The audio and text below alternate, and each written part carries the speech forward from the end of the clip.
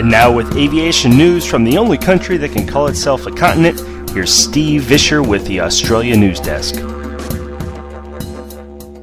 Dateline, June 27th, 2009. Well, g'day folks, it's Steve Vischer here at the Airplane Geeks Australia desk, and with me is Grant as always. G'day Grant. G'day Steve, how you going mate? Yeah, I'm very well, thanks mate. There's certainly been no shortage of aviation stories in Australia to choose from this week. Here's a selection of the best ones.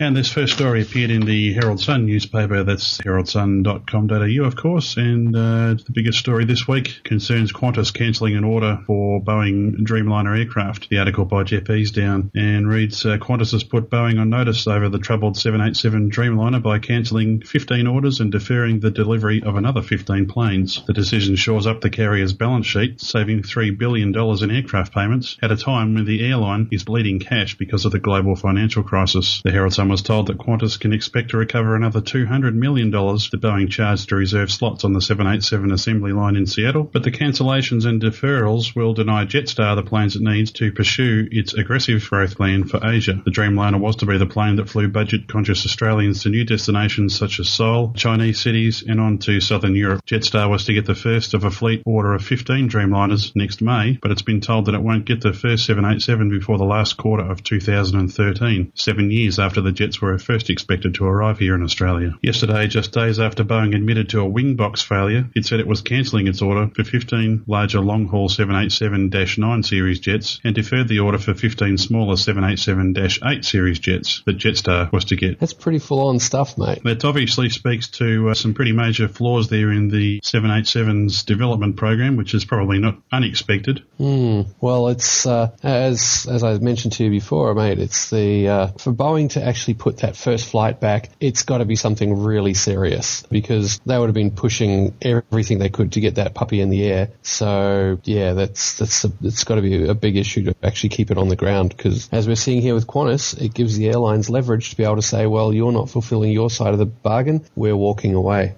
It certainly does, and it says here further on in the article too that Qantas has seen its full-year profit slump to between $100 and $200 million Australian, which would certainly be an amount of money that would look good in my bank account, but it's probably not much when you're running an airline. Yeah, I'm not an airline of Qantas Group size, but I know the comments have been made that Jeff Dixon, the previous CEO, is probably sitting on the sidelines going, phew, thank God I'm out of there, because Alan Joyce, the new CEO, has got a pretty hot bucket of water that he's fallen into.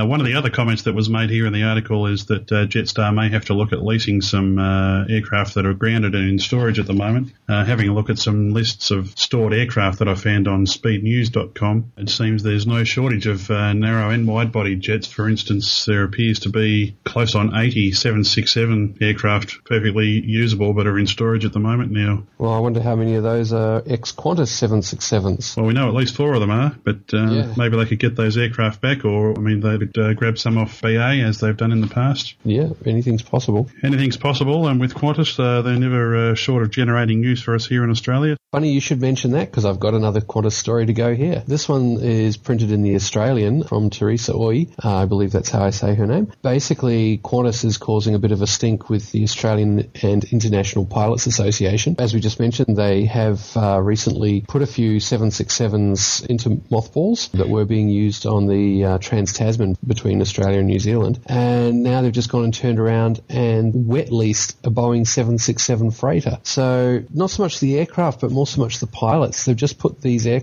own 767s out, the passenger ones, and they've forced 50 pilots to take extended leave, and then they've turned around and they've wet leased a 767 freighter with crew because that's cheaper than using local crew to fly it. That will be a big issue for Qantas pilots. There is a great divide in that group between Jetstar pilots and Qantas pilots in terms of the way their employment contracts are structured. They certainly get a lot more flexibility out of Jetstar pilots and probably pay them a lot less too. Qantas pilots are on a good deal, and you can't blame them for wanting to protect that. That's why they're one of the reasons they're trying to push a lot of into Jetstar, because it makes their life so much easier. Yes, and I know you mentioned Jeff Dixon earlier. He would never shy away from an issue like this. It'll be interesting to see how Alan Joyce handles touchy issues such as this one. Indeed.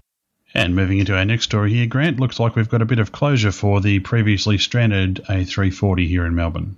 As we were saying last week, Emirates A340 had a tail strike down here in Melbourne, and indications were that the aircraft was still in Melbourne. Well, it seems that within a day of us recording our last session, the aircraft actually left Melbourne. They estimate it's going to cost $100 million to repair the jet. This is an article from news.com.au, and it's by Jeff Easdown, and it's got a nice little photo here of the bum of the A340 with a very nasty skid mark right the way along it, including the broken bits. As I mentioned, Emirates are expecting to pay $100 million to repair this aircraft. Now, to get it out of Melbourne, because it had the rear bulkhead fractured, they couldn't pressurise it. So they're flying all the way back to Toulouse from Melbourne, Australia, at less than 12,000 feet. This thing's going to go through a lot of fuel on its way. It's going to be a long, slow flight, and gee whiz, Grant, those crews will certainly be earning some overtime when they get back. Oh, yeah. They're actually going to take the entire tail and the last two sections of the fuselage off so that they can replace the fractured rear bulkhead.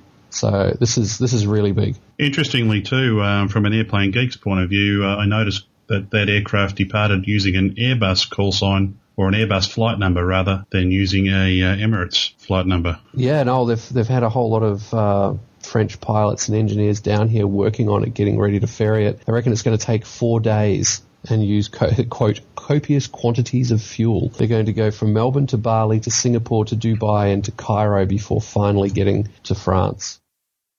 And just briefly, Grant, one more quick article here that we found in the business section of the Australian newspaper this week.